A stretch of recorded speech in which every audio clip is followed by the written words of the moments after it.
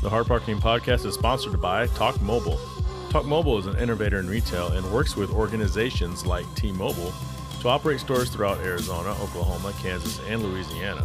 For more information and to jumpstart your career, please visit TalkMobileNet.com. Again, that's TalkMobileNet.com, our big-time sponsor.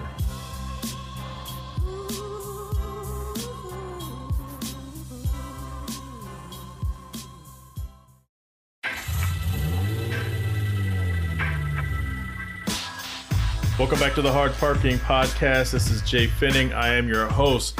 It's now 2020. Do I have to say it?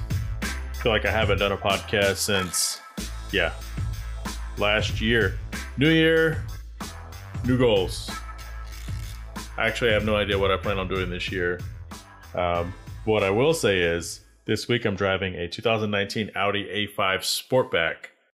I've had it for a few days. You'll hear more about it later on in my rental car of the week review.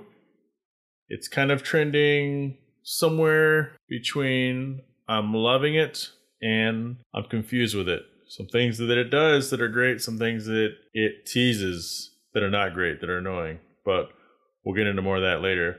One thing I can say is that Audi has the Apple CarPlay. And like I said, I'll talk about that later. One thing I want to talk about is cross-country drives. So when I was a kid, we would go camping all the time. Like, I had one of those families where we were always going places, but we never flew. Like, I think as a family, we were only on an airplane once. And that's when we went to Cozumel. And by that time, I was a teenager. I was like 18, 19, getting into trouble. But as a little kid, we had one of those families. We had a van. I said that before. My dad had that Van Blue. And we would take the van everywhere. We had one of those pop-up campers that you pull behind, like the little Jayco camper. They look like a sandwich on wheels, like a sandwich made out of nothing but white yogurt on wheels. And you would get to where you're going, you'd unhook it, and you'd have like these big, my father had like these two 4x4 pieces of wood that were like smashed together, and he'd rest the camper on that. And then you unlock the little tiny camper door. Because this thing is like a sandwich. So I guess it's flat. You can't do shit with it till you crank it up. So you have to open the door and you stick the little crank in the hole. And you just crank and crank and crank and crank and crank. If you wanted a good workout, you would switch arms. Otherwise, you'd walk around with one big ass shoulder. Like that goon from Popeye. That thing. But by the way, Popeye, the goon. Do we know if that's a male or female? If you don't know what I'm talking about. If you don't know what I'm talking about, you can look it up. So anyway, it would crank and crank and crank this little camper. It would pop up. And then you pull the sides out, and that was basically us like 5 times a year for 12, 13, 14 years, it would seem like. Anyway, so we used to drive across the country. And back then, there was no navigation. I mean, navigation in vehicles hasn't been around that long, actually. So we're at 2020. I want to say, somewhere between 2000 and 2010, they started kicking in. And in the last 5 or 6 years, just like fucking nuts. Like, I remember you used to be able to rent a car. And they would ask you, like they ask you now, if you want a child seat. I think they still ask you if you want a navigation system, which, who the hell has an external navigation system? Because for a while, like the TomToms and the Garmins, they were making out like gangbusters. People spending $200, $300, $400 for these systems you would stick on your car and it would tell you where to go. iPhone and Android killed that shit. And then eventually, every car just had the opportunity or had the option. A lot of them base models, some of them you had to pay up for. And the reason why I bring that up is because this rental car has a lot of shit that other cars, now this rental car, this Audi has stuff. So Audi's one of the last manufacturers to get on board with technology, in my opinion, for creature comfort, for nothing. So you can always get it, but you had to pay a lot more for it. So you can always get like a Hyundai Elantra or a Hyundai Sonata within the past 8 years, and it had everything in it already. If you wanted that in Audi, you had to pay a lot of extra money. So anyway, back to traveling. So I remember being as a little kid. This was before the Garmins and the TomToms, navigation systems. This is before MapQuest. So some of you have no idea what the fuck MapQuest is. Some of you know exactly what I'm talking about. But I remember as a little kid, we'd go on these camping trips or we'd drive across the country and go to family reunions. Like, are people still doing family reunions, by the way? I feel like I haven't been to a family reunion in like 30 years. I'm 43 right now. I'll be 44 next month. And we'd have these maps. Like, my dad always had this big fucking Rand McNally Atlas map book. Like, this thing was big. I'm talking God, this thing had to have been 14 inches wide and like 18 to 24 inches tall. Like this fucker was huge because it had to be. Because inside you had every state and every major city broken down in a map, like a tangible map, like a piece of paper. And the font was small as fuck. And you had the little key too where you can look it up and you can say like the index, like, okay, I want to find out where Garland, Texas is. So you open up to Texas and you go down to Garland and it says on this page 48, Garland is located between grids A and Z8. So that was life.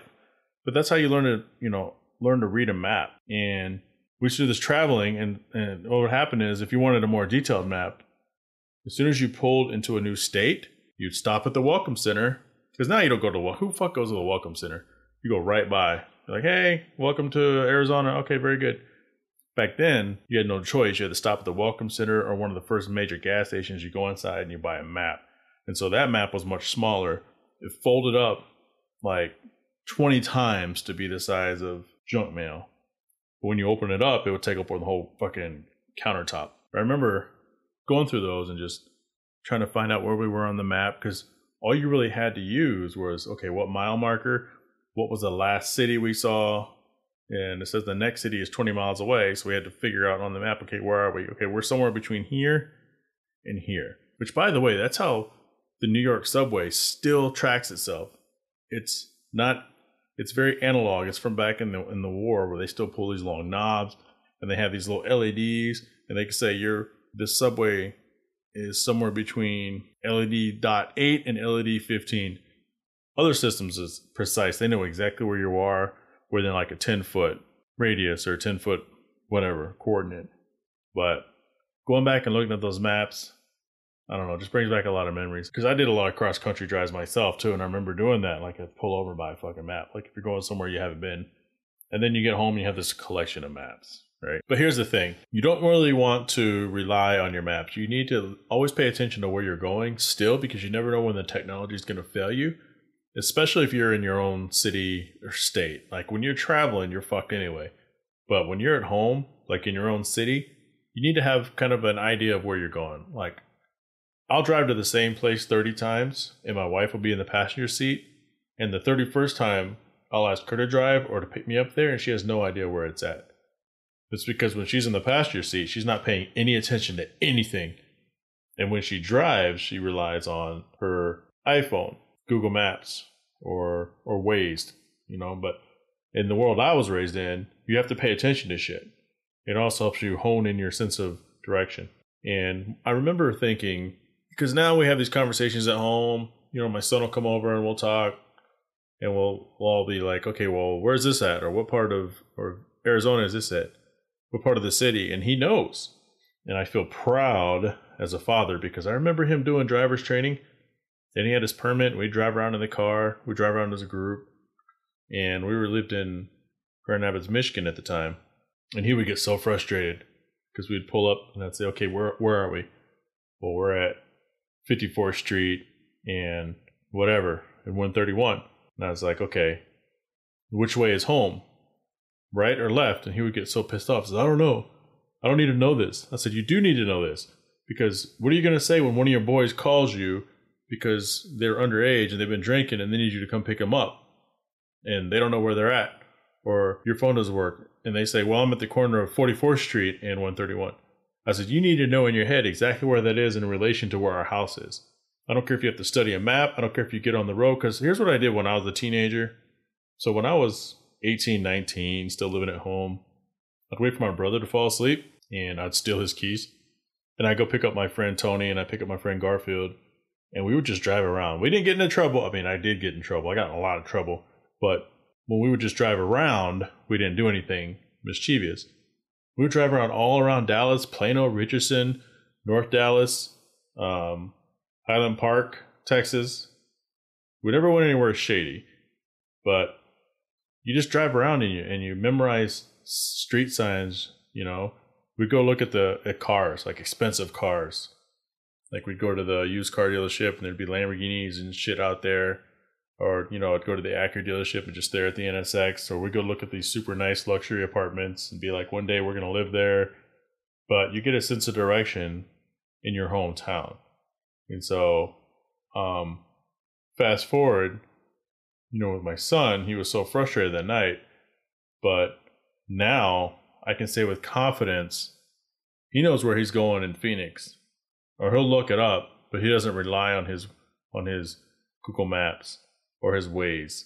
Like, I use Waze all the time, but I use it for traffic because I know where I'm going 90% of the time.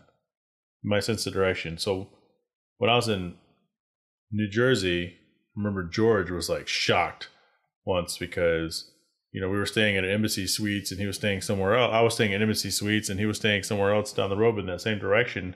I said, hey, there's a back way to get to work.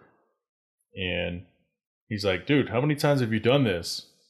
I said, just once, like 3 weeks ago. And he was like so amazed that I had memorized, where I was going. So if you notice, anytime you call a tow truck or you call the police, one of the first things they ask you is, what are your closest major cross streets? And that goes back to the days of people using maps. So they must have this big fucking map board, because like those big maps that my father used to use, you'd drive yourself crazy if you went looking for a street. But what you do is you look for the major cross streets that run east and west or north and south. And so like where I live right now, I live off of Warner and Greenfield and Gilbert. So if I was telling somebody I live off Arabian Drive, they're going to say, I don't know where that's at. And I go, okay, well, find Warner and find Gilbert. One's north and south. So what you have to do is you have to go over to the city of Gilbert and you have to look to find, you just start looking for Warner or which runs east and west, or Greenfield runs north and south. So you follow that line until you find that closest intersection. And then you start going, looking around there. Intersections, maps. What would we do without them? What would we do without GPS? And I wonder if you can even buy maps anymore. I feel bad if you can. Like, I wonder if you can. I'm going to check that out next time I'm on the road. Just pull into somewhere like a Flying J's or one of those truck stops and see if you can buy a map. Because somebody somewhere still uses that shit. Yo, man, the homeless have smartphones. They got maps. You know what I mean? They got maps. Eventually, this thing called MapQuest came out. You go online, you type in where you want to go, like the prehistoric Google Maps. And it will tell you, you print out the directions. Say, go a quarter mile, turn right. Go to the second stop sign, turn left. And so everyone would print out their MapQuest directions. So if any of you have heard that reference before, that's exactly what it means. Let me MapQuest it. Only MapQuest it. Go there, you print that shit out. So now, instead of having this giant foldable map, you have like one or two 8.5 by 11 pieces of paper that you've stapled together or some shit, and you're flipping back and forth, looking at the map, looking at where it says you're supposed to go. And then that went the way of the dodo.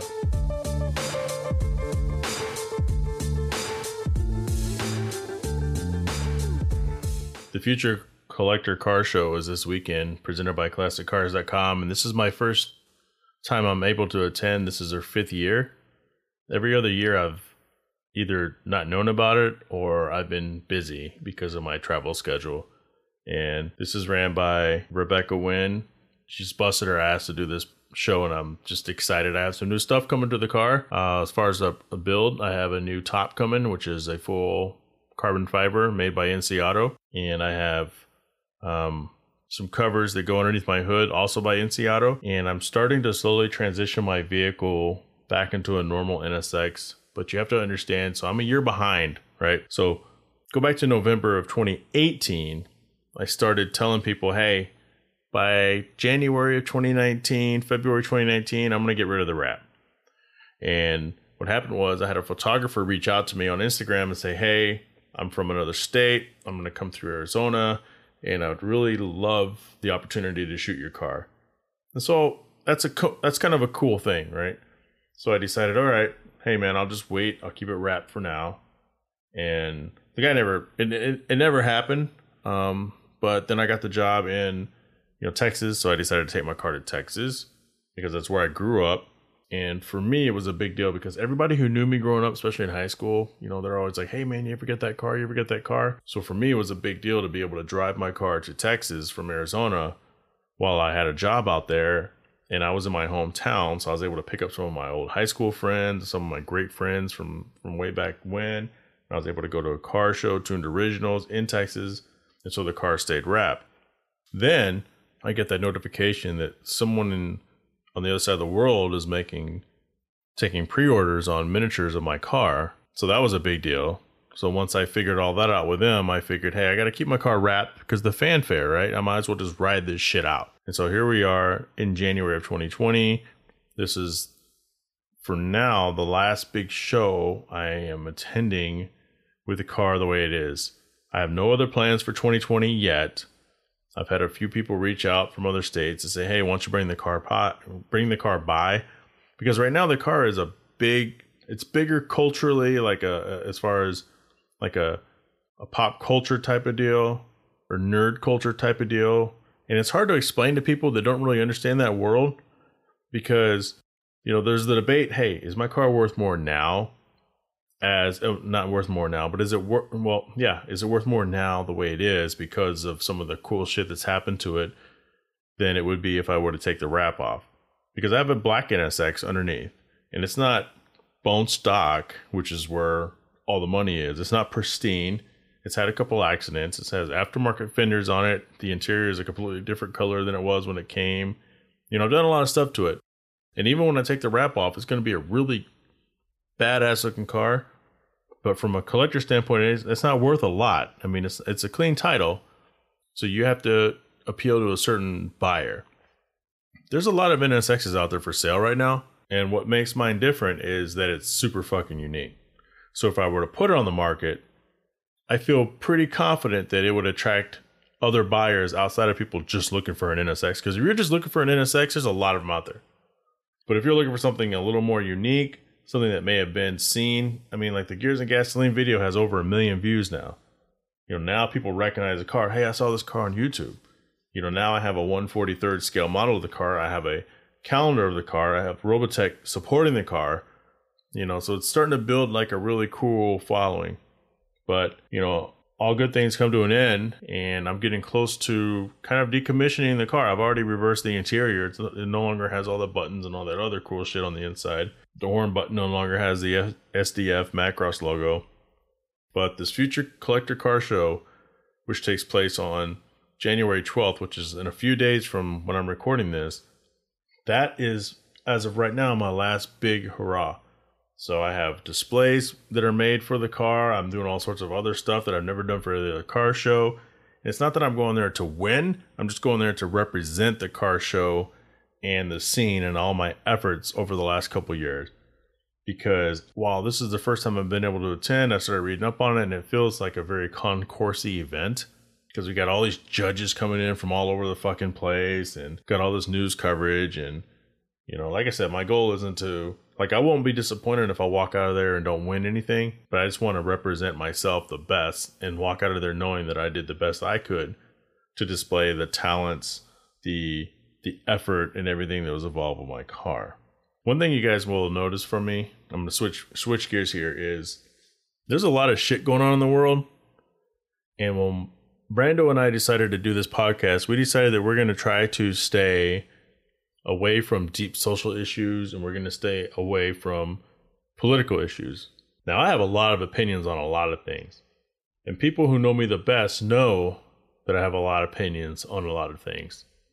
And I'm kind of right down the middle.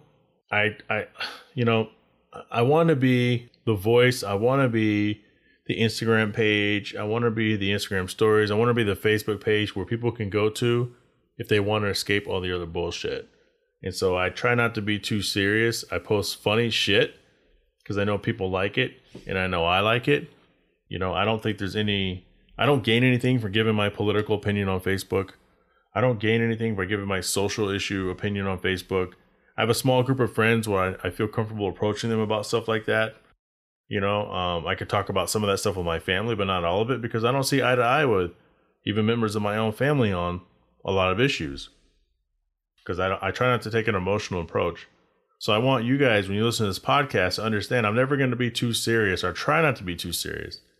If you want to know stuff about me, because I got a lot of stuff to say about a lot of things, maybe I'll be a guest on somebody else's podcast, and through a Q&A session, I'll tell you everything you need to know. But, unless somebody's asking me questions, there's only so much I'm willing to say. And it's not because I'm hiding information. It's just because I feel like that stuff's not that interesting. And I don't want to bore you with that. I'd rather talk about things like Jay's rental car of the week. I want to bring on friends and strangers for different segments so that you can get used to other people on this podcast. I want to try to build a brand and a following. And I've been really fortunate to have a lot of good friends and a lot of good opportunity to meet people. I'm nobody important. I've always told people I'm the biggest nobody I know. And through hobby and through work, I've been extremely fortunate to meet some people that are a whole lot bigger in the world than I am or that I'll ever be. I think with this podcast, it gives me a platform to try to pull some of those people in. And so, that's what, 2020 is going to bring. But like I said, so Brando and I, like I said, we just decided we're going to try to stay off of that, all that other controversy, because we're just normal people. Our opinion doesn't matter as much. And so I'm not going to give it about anything. Unless you ask me, I'll tell you whatever the fuck you want to know. Let me read you guys a direct message I got earlier. And I saved it because every once in a while when I get frustrated with the things that I do, people kind of reach out and it refuels me and it reminds me of why it is I do what I do. And like I said, I try, not even with this podcast, but just social media, I try to stay away from saying stuff that's overly controversial. I have a lot of fun, but I just try to stay away from controversy because you never know who's listening. And to me, that's important. How do you want to be remembered? Because there's a thing, and I could talk about this for a while because there's a thought of, there's an idea out there where people say, well, I don't care what anybody thinks about me because I'm comfortable with who I am. And I take a big exception to that because if you respect yourself and you respect your family and you respect your closest friends, you care what they think about you. You may not care what a complete fucking stranger thinks about you, but unless you're incredibly narcissistic or, and self-absorbed, you absolutely should care what the people closest to you think about you. Now, there's a way that they will approach you. Like, you don't have to be fake. You have to be who you are. And if you show people who you are and they still think about you in a different way, then fuck them. Part of being a human, in my opinion, is allowing people that you really care about to know who you are. If I'm a skydiver and I am world famous for waiting until the last minute to open my parachute and I'm a public figure. So then when you become a public figure, all bets are off as a skydiver or as anybody. If some random people are like, oh, he's a daredevil, he's reckless, he's just flirting with suicide. There's a truth to that. So I can't get mad and be like, well, fuck you. I don't care what you think about me. I don't care what that person thinks about me, but that's a valid opinion. Now, if my wife, closest friends, parents say, hey, we're really concerned about you, that's really dangerous, you could die, I could say, well, I'll take that into advisement. I understand that's how you feel. This is what I choose to do with my life. I appreciate you. I care. Thank you for thinking of me. It means a lot to me, but please allow me to be me. But for the people who say they just don't care at all what anybody thinks about them, I call bullshit on them, and I think they need to go see a fucking counselor. Or maybe it's because my life, I've come from, and we all have our own journeys, we all have our own struggles, we all have our own perspectives. Everything is relative. Everything has perspective. So if I've lived a perfect life and nothing's ever happened, and all of a sudden I get a flat tire and I'm stranded on the side of the road and I'm late for work, that's the end of the world for me. I'm just like, oh my God, I can't help it. This is the worst thing that's ever happened to me. It's all about your perspective. It's all about your experiences in life. Because the next person could, they're bouncing in and out of jobs. They got family that's on drugs. They're not making any money. Somebody in the family has died. Maybe you have a mental issue. Maybe you got a severe health issue and you're driving and you get a flat tire. That's par for the course because there's worse shit that's happened to you in your life, but it's all relative. But I wanted to read something to you. So I got this DM earlier. It says, hey, I just wanted to say I love your car.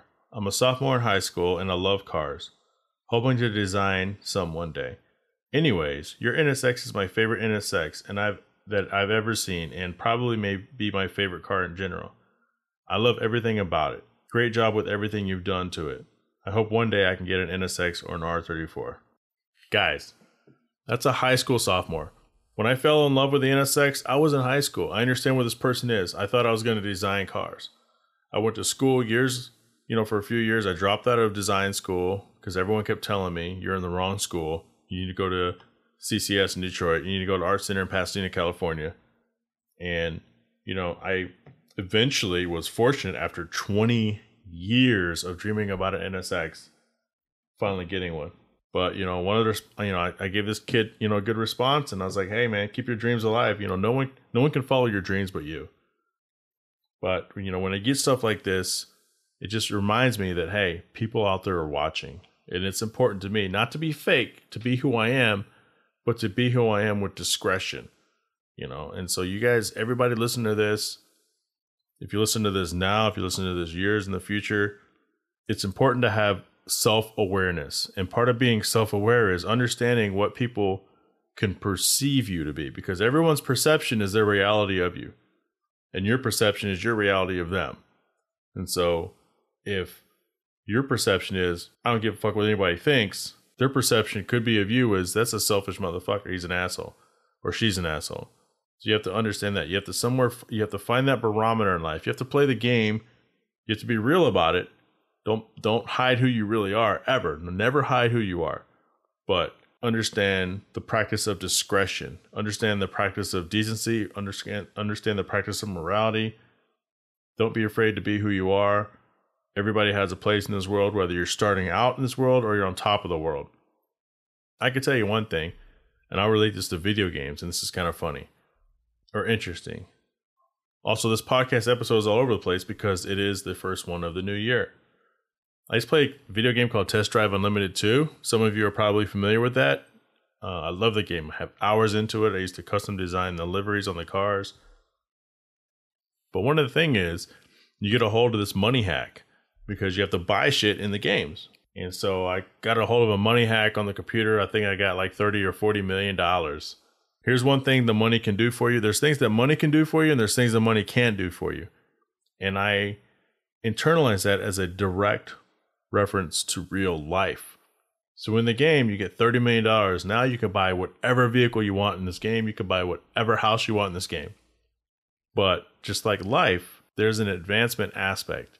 Because with all that money, you can't buy a license in the game. You have to earn the license. You can't buy certain tracks in the game. You have to earn those tracks. There's a lot of stuff in the game you just have to earn. You have to grind and earn no matter how much money you have in the video game. It's almost like a cross between a racing game and The Sims. Remember the Sims games? So I'd go through and I'd buy all these houses, and there was a big island. It was basically Hawaii. There was another island, and I have all the cars. I had like 6 or 7 houses. I don't even know how many cars, 25, 30 cars. I have my favorite cars. I have my cars that just were meant to sit in my houses. And it was a lot of fun, but still had to grind in the game. But my point is, I had everything. And you get bored in the game. Once you have everything, you get bored. So if you wish to have a lot of money because you think it's going to solve all your problems, it may solve some of your problems, but it doesn't guarantee anything. I'd rather be broke and happy than poor and bored. Because what's left? What's next? Why do you think all these super rich people have miserable lives? You have all these hardcore rock stars, these entertainers. They flame out and they fucking die. They overdose because they're looking for that next high. They're like, what's next? What's next? What's next? So never lose perspective of who you are, where you are in this world, and where you are in your journey. And success doesn't mean having everything. It's just whatever success means to you. It could be a family. It could be family and money. It could be no family and a lot of money. It could be no money and a great family. So if you're out there and you're driving your car, because we get this a lot with One Auto. When we first started off, we'd give people decals and they'd say, oh, I don't want to post a picture of my car because I'm working on it. It doesn't look like everybody else's car. And I would always tell them, hey man, that shit doesn't matter. Whatever it means to you. We'd rather see cars in the middle of a build and people working on cars and people partying around cars, because it's not about the car, it's about you. So you have to be comfortable with who you are and where you are in this life. Because everybody's different. We're all united by the automotive culture, but everybody's different. So stop comparing yourself to other people. Don't look at me and look at my NSX and think, oh, he's got a perfect everything. He's got a badass car. He's got this, he's got that. And I'm 43 years old. I've gone through a lot of shit in my life. Everything I have, I've earned. And there's a little bit of luck involved in life, but if you grind, you can get almost anything you want. Like, if I want to be an astronaut, I can't be an astronaut. So you have to learn your limits. I can't be an astronaut. That's not for everybody. I can't be a professional athlete. That's you're not, if you're a 1% athlete, you're still not good enough to be a professional athlete. Those are the best of the best of the best of the best with some luck and with a lot of smarts to at least learn the playbook. So yeah, that's all I that's all I have on that. So coming up, we'll do the Instagram profile highlight of the week, and we'll get to Jay's user car rental of the week, and we'll get to the builders segment. It's time for the Builders Corner segment. The Builders Corner is sponsored by DressUpBolts.com. Follow them at DressUpBolts on Instagram. Visit them at DressUpBolts.com. They have titanium bolts that not only vastly improve the look of your vehicle, but serve as a purpose as well. Available to dress up the engine and engine bay, they have kits ready to go for your specific application. Find them on Instagram at DressUpBolts or visit them at DressUpBolts.com. Today's Builders Corner is Chris Hutt at NS Extra on Instagram. Chris, what's going on, man? What are you working on? Oh, what's going on, man? I got a lot of projects going on. I'm trying to get this car ready to go cross country, and I keep distracting myself with little cosmetic details too, like carbon fiber and whatnot. How's everything with you? Everything's going good. Yeah. And you're in the Northeast, right? Yeah, pathetic. It's cold out here today. This guy. So actually, speaking of that, for me, it's Murphy's Law. So whatever can go wrong will go wrong. And tonight I was trying to make some carbon overlays for my work wheels, and I was doing a vacuum bagging process, and it's very kind of technical. And if the bags aren't sealing properly, then you have to keep the vacuum pump attached. So the first thing that happened was my vacuum pump broke. So then I started using just a shop vac, which is fine, and I was just leaving it running. And then my whole neighborhood lost power because of the cold weather here. So we had ice on branches and high winds, and a tree branch fell down in my neighborhood and knocked out the power for everybody. So I was sitting in the dark in my garage, trying to just kind of squeeze the carbon fiber onto the lip. So that's how my night's been going. So with the carbon fiber, so is this something you've just started? Like, when did you decide to start doing carbon fiber, and where do you rate yourself as far as, beginner or what? Well, the short answer is I've been messing around with it for a little over a year, and I by no means have perfected it. But it started off a while ago. I got interested in composites and making stuff because I received a car lift from my garage, and it was missing a plastic piece that's called a slide block that holds onto the car lift and kind of brings it up and down the ladder locks.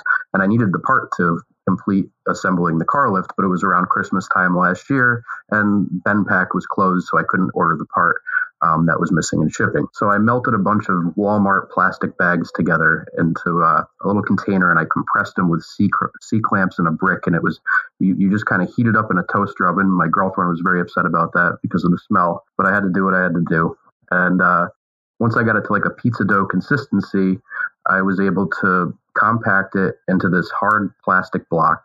Once it cooled down, I started shaping it and used routers in the pieces in my car lift to this day, and it's working great. But what it made me realize is that I actually have an interest in fabricating things and messing around with composites. So I bought myself 10 yards, 56-inch roll by 10 yards of 2x2 carbon, and I just started playing around with it. And I watched a lot of YouTube videos, but it's just like anything else. You could read a lot of books and watch a lot of videos, but until you get hands-on, you're just not going to learn how to do it. But so it's long, cold winters here in the Northeast, and I got to keep myself busy somehow. So messing around with carbon fiber parts and doing cosmetic things is a good distraction. But really what I should be concentrating on is trying to get my car to be ready to go cross country. I'm taking out the 96 NSX, and I'm going to take that from Connecticut to California, taking the northern route, and I'm going to take the southern route down back to Connecticut. I want to drive down Pacific Coastal Highway.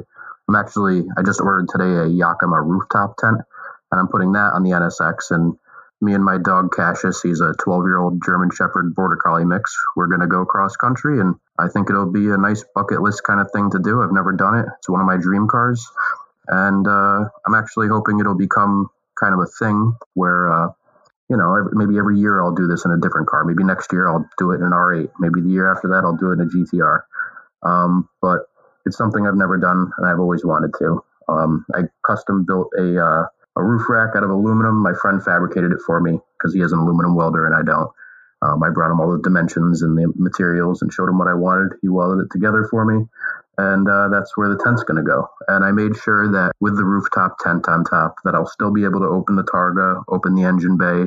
God forbid if I have to open it for fire extinguisher or something, or even just to check the oil. And another thing I needed was to be able to open the trunk. So before we get to because I want to talk about your carbon fiber wheels you're working on. So you're talking about going down to California. You know what time of year you want to go down there? Just after winter. I'm giving myself this winter. I got to drop my engine, get the car ready to go cross country. I don't need to drop the engine, but I just kind of want to take it out, clean it, go over everything, change all the seals, timing belt, water pump, and whatnot. So sometime after winter, either late spring, early summer, I'm going to drive out there. So I may still be out here. I'm working in Palm Springs, California right now. So there's a chance I'll still be out here. I'm only out here during the week, but it'd be kind of cool to find a way to rendezvous with you. I'm not quite anywhere near the Pacific Coast Highway. I'm about 2.5 hours east of LA, but you may actually end up having to drive through here. Well, I have no time constraints, so I'm planning on visiting as many states as possible. I have no schedule. And okay, so I know you're a movie buff. I see you posting movies all the time on your Instagram, and I am as well. And one of my favorite movies, and a lot of people's, and everybody knows it, is Forrest Gump. And there's this scene in Forrest Gump where he's running across the country and people start joining in with him. And I have this silly idea in my head that that's what's going to happen, only instead of people running, it's going to be a lot of cars joining me. And I want to make this a thing, and I want to document it and put it on YouTube. And I want to let my Instagram followers kind of dictate and vote and choose my routes and destinations. And hopefully I could find some nice photography points along the way. I want to see Vegas. I want to see the Grand Canyon. I want to camp out under the stars with my dog and Yosemite and, all that stuff. So that's the plan. And I want to make it a thing. And like I said, next year I'd like to take a different car if this all works out. But I'm good at getting ahead of myself. So one step at a time. That could be really cool. I can just see it right now. It's just like, what mile marker are you at? Well, we got 12 cars waiting for you, 6 miles down the road. And, like dolphins, we'll swim with you for the next 30 or 40 miles before we break off. And maybe the next group will catch up to you. I think it would be awesome. That's what I'm picturing, too. I'm picturing a bunch of S2000s with me. And I don't know. I just think it'd be neat. But it's hard to get everybody on the same page. But if I could actually make it a thing and do it for myself and enjoy it, I think other people would enjoy it and kind of catch on, too. And then if I can kind of make it like a scheduled event that happens every year, kind of like Rob Ferretti has with his Dream Rides where they go and they drive, this would be like that, except people can come and leave as they want or meet up in certain states, and it would just kind of be a rally cross country. And I think it's a fun bucket list kind of thing to do. So real quick, let's go back. And what are you doing with your wheels right now? Because we're kind of running out of time. So right now I'm letting resin dry on top of my 2x2 carbon fiber weave. It's a 3K weave. Right now I'm just doing overlay over my lips. It's kind of the most racery thing you can do, adding weight to your wheels. But eventually, when I get good enough at it, I would like to start making full carbon lips and maybe even making them to sell. But right now it's such a frustrating experience that I kind of just want to make them for myself and then leave it at that. But if anybody's scared to try making carbon fiber, I would suggest go on eBay, find the cheapest, little bit of roller you can, buy some resin. It's just normal resin. You don't need anything fancy. They'll try to sell you stuff for carbon fiber, like special carbon fiber mold release agent or peel ply. But the more you do it, the more you'll start to learn shortcuts. So instead of buying an expensive $20 bottle of mold release agent, you can just buy a $1 bottle of hairspray at Walmart, and it's the same exact thing. Instead of buying peel ply, you can just use really thin plastic drop cloth and use a hole punch, fold it up, and cut a bunch of holes in it.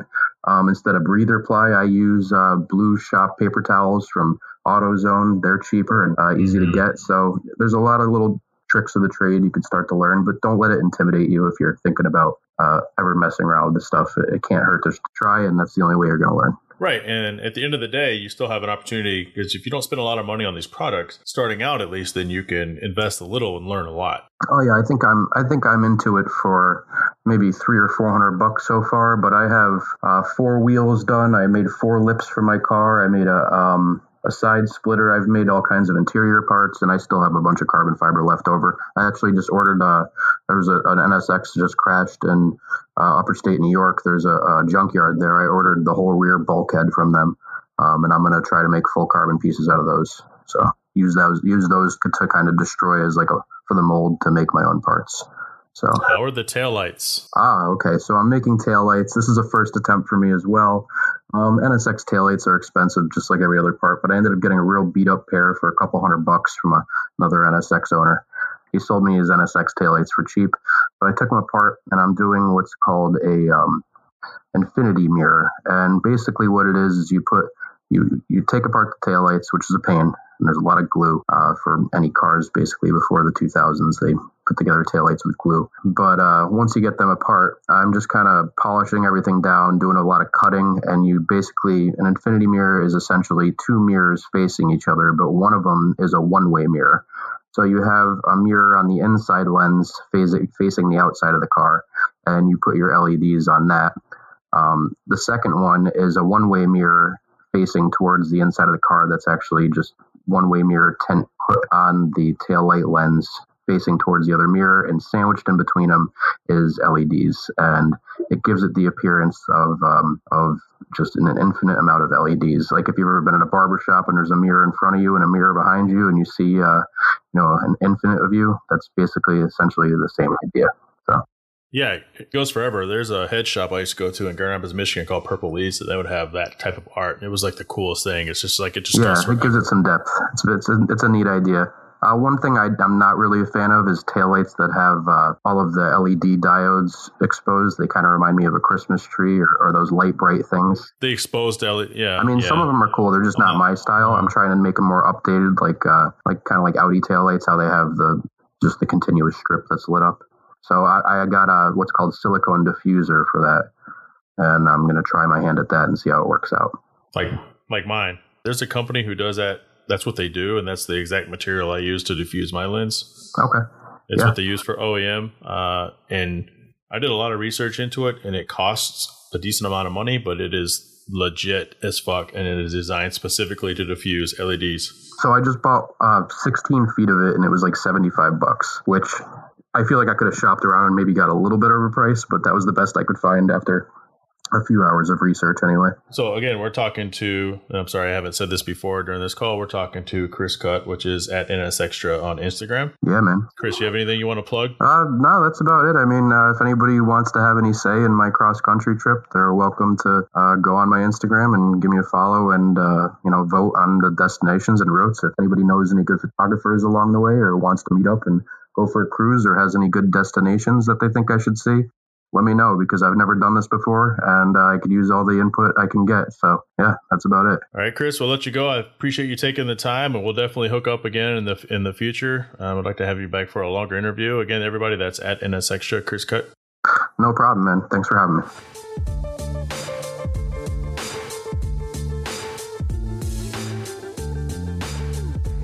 All right, it's most of you have been waiting for. This week is Jay's Rental Car of the Week. This week, my rental car is, as I said at the beginning of the podcast, it's an Audi A5 Quattro, and this is the new type of Audi A5. So starting in 2018, they had the 4 doors. Let me give you a rundown of what I love about this car, what I don't love about this car. So one of the things I noticed, and I kind of thought with a lot of my other rental cars, it was annoying as hell, but with the Audi, I noticed that it doesn't have it, and so now it's annoying that it doesn't have it. So one thing it doesn't have is alerts, and what I mean by alerts is like most cars. So you're pulling into a parking spot, you're pulling into whatever, and if you get too close to the curb, the thing goes beep, beep, beep, beep, annoys the shit out of you. You usually have like a little gauge on the car on the infotainment center. And if you're reversing, it's the same deal. A lot of cars I've had to do this. This Audi doesn't. It's probably in some sort of technology package. Like I said in the opening, you have to pay extra for all that normal shit that other car companies just give you. That's one of the first things I noticed. It has a touchscreen. Well, let's back up. It has CarPlay. You know me, I'm a big fan of CarPlay. But the problem is the CarPlay is limited. It's not a touchscreen, which, so the CarPlay is great for navigation, but it's not great for touching the icons and sending a text message or changing or switching playlists. I mean, it's not interactive, so it kind of defeats the whole purpose. So on one hand, it's good, and the other hand, it fucking sucks. And the reverse camera in this Audi is no good. Like, this thing looks like something from eBay, and I would know because I have a camera from eBay on my NSX. It's way behind almost any other vehicle I've ever purchased.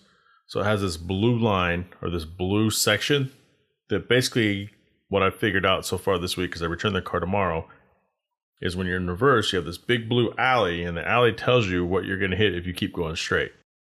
And then the lines actually curve depending on how your front tires are curved, and it tells you your angle, right? So it feels like you would have one or the other. Having both feels redundant and kind of stupid. The infotainment center in the Audi leaves a lot to be desired. If I were to rank it, well, let me back up. So one of the things I really like about it is, number one, it looks great. I mean, it's an Audi. But when you put it in dynamic mode, the drive mode, it stays there. So I put that in that mode 3 or 4 days ago when I first got the car, and all week it's dynamic. So I'm thinking maybe I should turn it back to economy when I turn it back in, but maybe it doesn't matter. But that's one thing that's unique about this car that, like with the Volvo that I had a few weeks ago that I fucking loved, and a lot of other vehicles, is every time you get in the car, I feel like you have to put it back into the driving mode. And it's like you reset it every time. So the automatic stop button, it's in an easy to find location. But Jesus, man. I don't know. When are they going to figure it out? Like, you have to manually turn it off every time you start and stop the car. And this isn't an Audi issue. It's an every vehicle issue. And it's one of the things I've noticed, and it's annoying as fuck. As far as the seats feel good. They're firm leather, but they're not as posh and pampering as the Volvo S90 T5. So I definitely give the Volvo, in that area, the best part, or the higher rating. There's some interior plastic in this Audi, which is kind of disappointing to me. Maybe the A7s and the S8s and the A8s are the next level, which would make a little sense, I guess. But for the cost of this thing, this is a $44,000 vehicle. Some of the creature comforts could be better. The infotainment center it feels Audi, and what I mean by that is it fucking sucks technically. But the car drives great. It's got a nice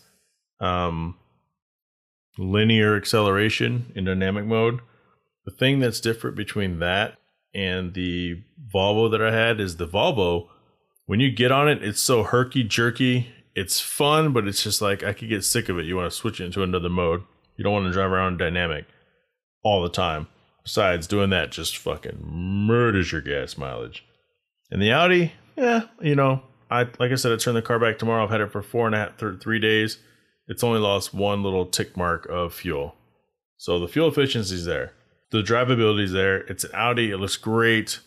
It's kind of a dolphin gray color. They don't use that color anymore, but the older Audis, like the B6 body style and the B7 body style, had the dolphin gray. It's not too bad.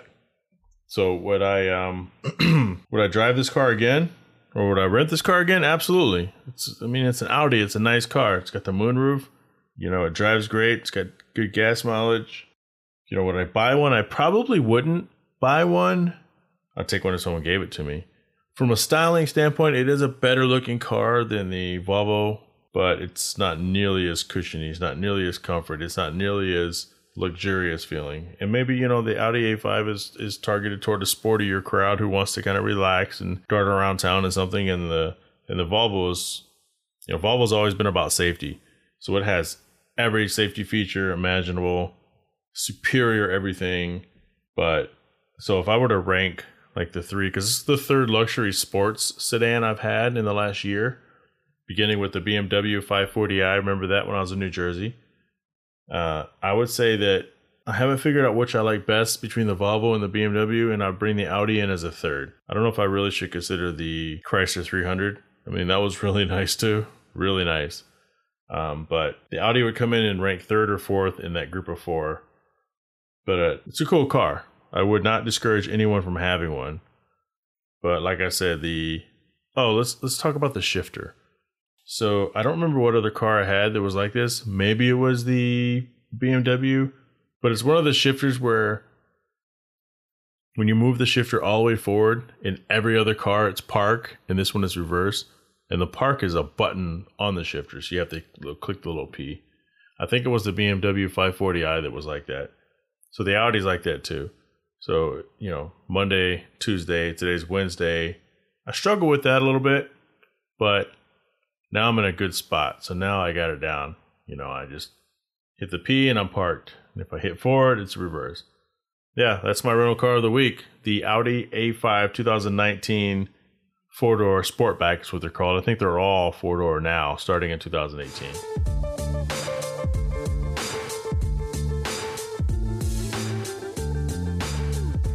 It's time for the Instagram profile highlight of the week.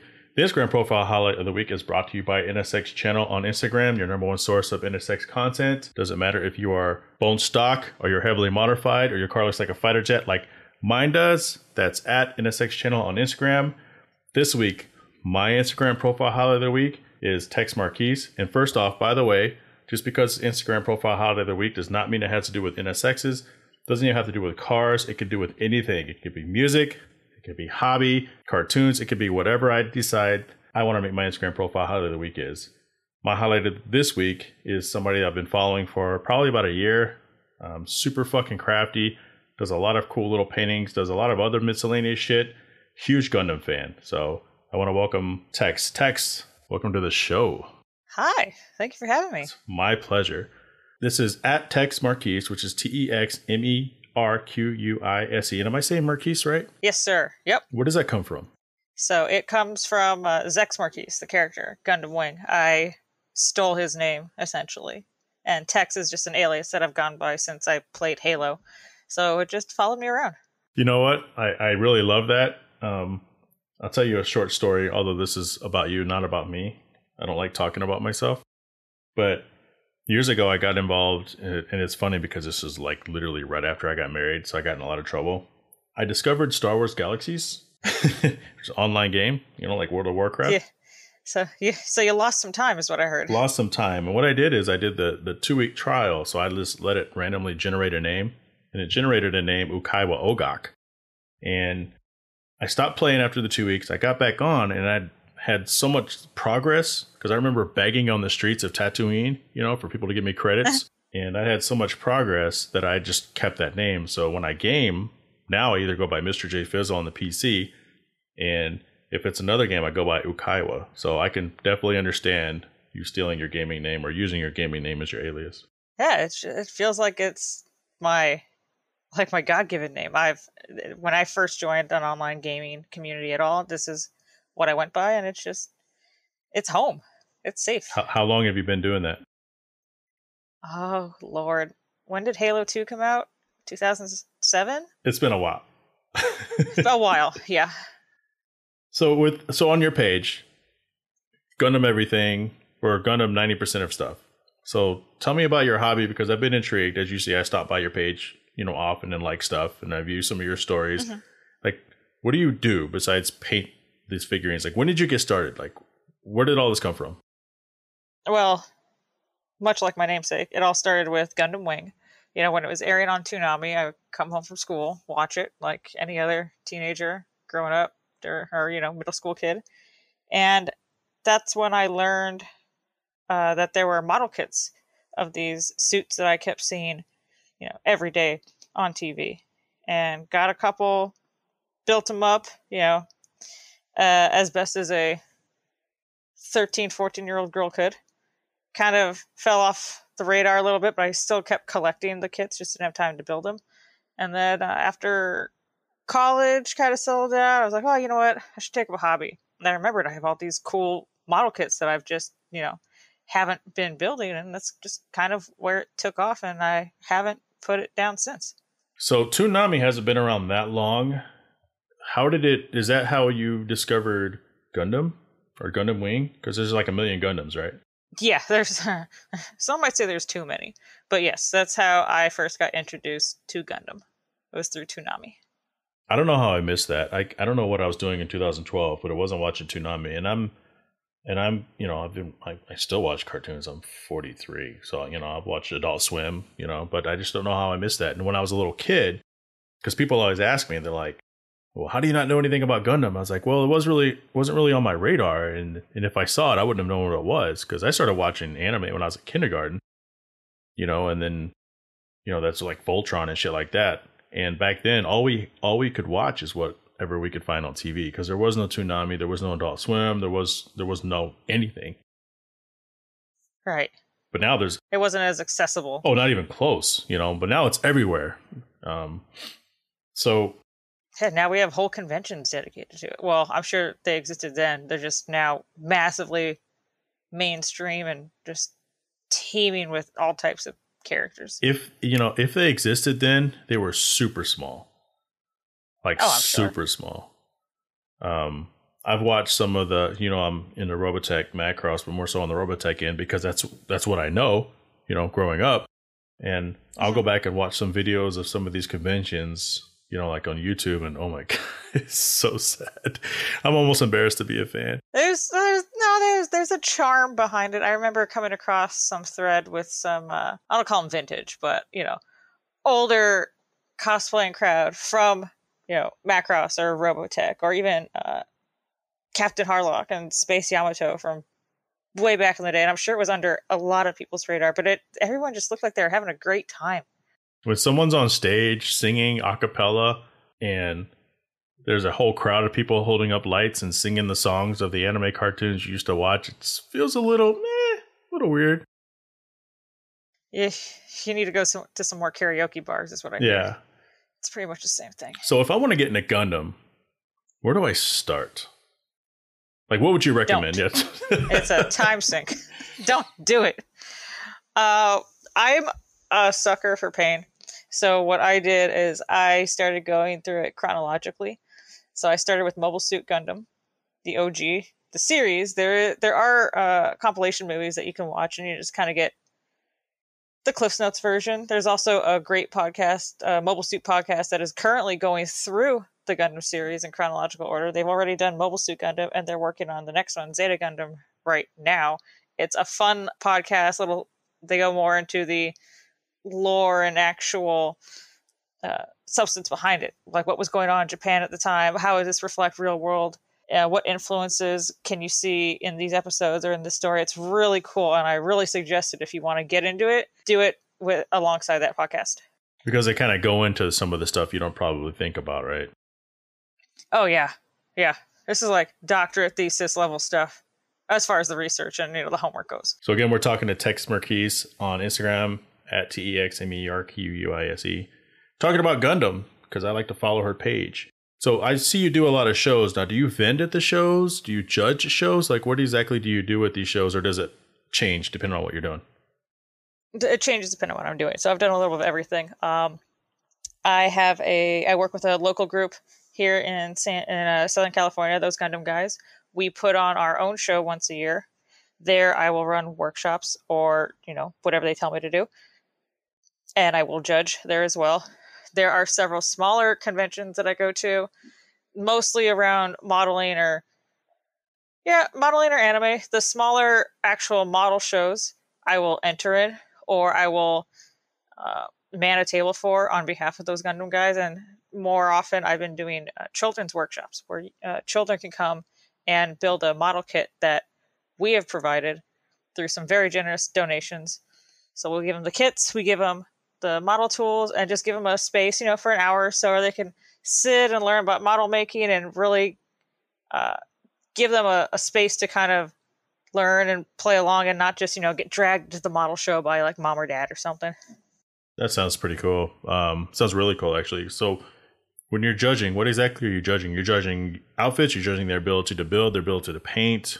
All of it. It's the kit as a whole, the craftsmanship and work that goes into these models that you see painted on Instagram, or, just their work, their pieces of art. So it takes a lot of patience to paint models. I used to build model cars all the time. I have some old, really crappy built Robotech models that are in my display case. And it's at this point, because that shit's expensive. Like those little Tamiya paints, those little small paint canisters, and you get to buy the nice brushes, like that stuff adds up. So at this point, I'm at a point where I'm so out of practice. It's like I just leave stuff either in the package not built or just forget I even have them. No, that can definitely happen. I mean, it does add up, but if it's what you love doing and your hobby, then you're really looking at it as like an investment. You are increasing the tools in your wheelhouse. No, that's correct. And I see some of those models, especially the Gundam models, and those are a lot more intimidating than putting together a 1/24 scale model car. You'd be surprised. They only look intimidating because, if you're a car guy, you know exactly how the car is supposed to be put together. If you're not a Gundam person, you might not understand what this is coming from, what series it is, and whatnot. But thankfully, Bandai has severely over-engineered the majority of their models, so they're very easy to put together. They're color molded. They snap together easy. Wow. If you don't want to, you don't even have to sand off nubs or anything. And I've got one, maybe two car kits. You see flash on it. The mold isn't that great, but with the Bandai kits, you're spoiled. Oh. You open up another model kit afterwards, be it was it AMT or anything like that, and you are just miserable. Bandai really just holds your hand and spoon feeds you as far as model building goes. That's good to know. Again, we're talking to Tex Marquise on Instagram. So Tex, I want to thank you for being my Instagram profile highlight of the week. Is there anything you want to plug? Man, you know what? There are no shows going on yet, but if you are looking for a mainly Gundam event, do keep an eye on Those Gundam Guys. It's at Those Gundam Guys or Those Gundam Guys on Facebook. That is our local group here in Southern California. Every year we have SCGMC, the Southern California Gundam Model Competition, where it's the largest Gunpla contest in North America, and we would love to see you there. Is it this coming, I think, November? Is it at Those Gundam Guys, or is it Those Gundam Guys, and they can reach you there? It's at Those Gundam Guys, be it on Facebook or Instagram. The @ sign. Okay. All right. All right, Tex, thanks for being a guest. It's been great, and maybe we can have you on again in the future. Oh, thank you for having me. It was my pleasure. Thanks.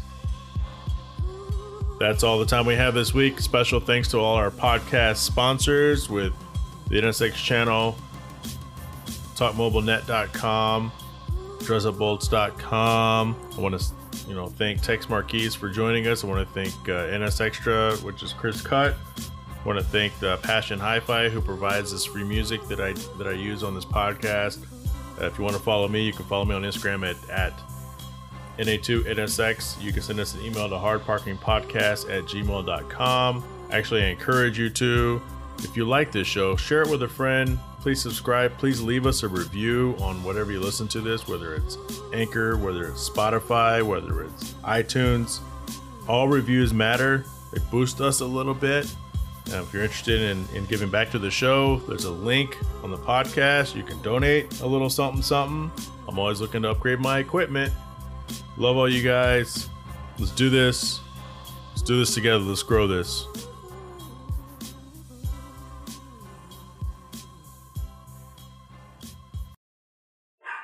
Shut up!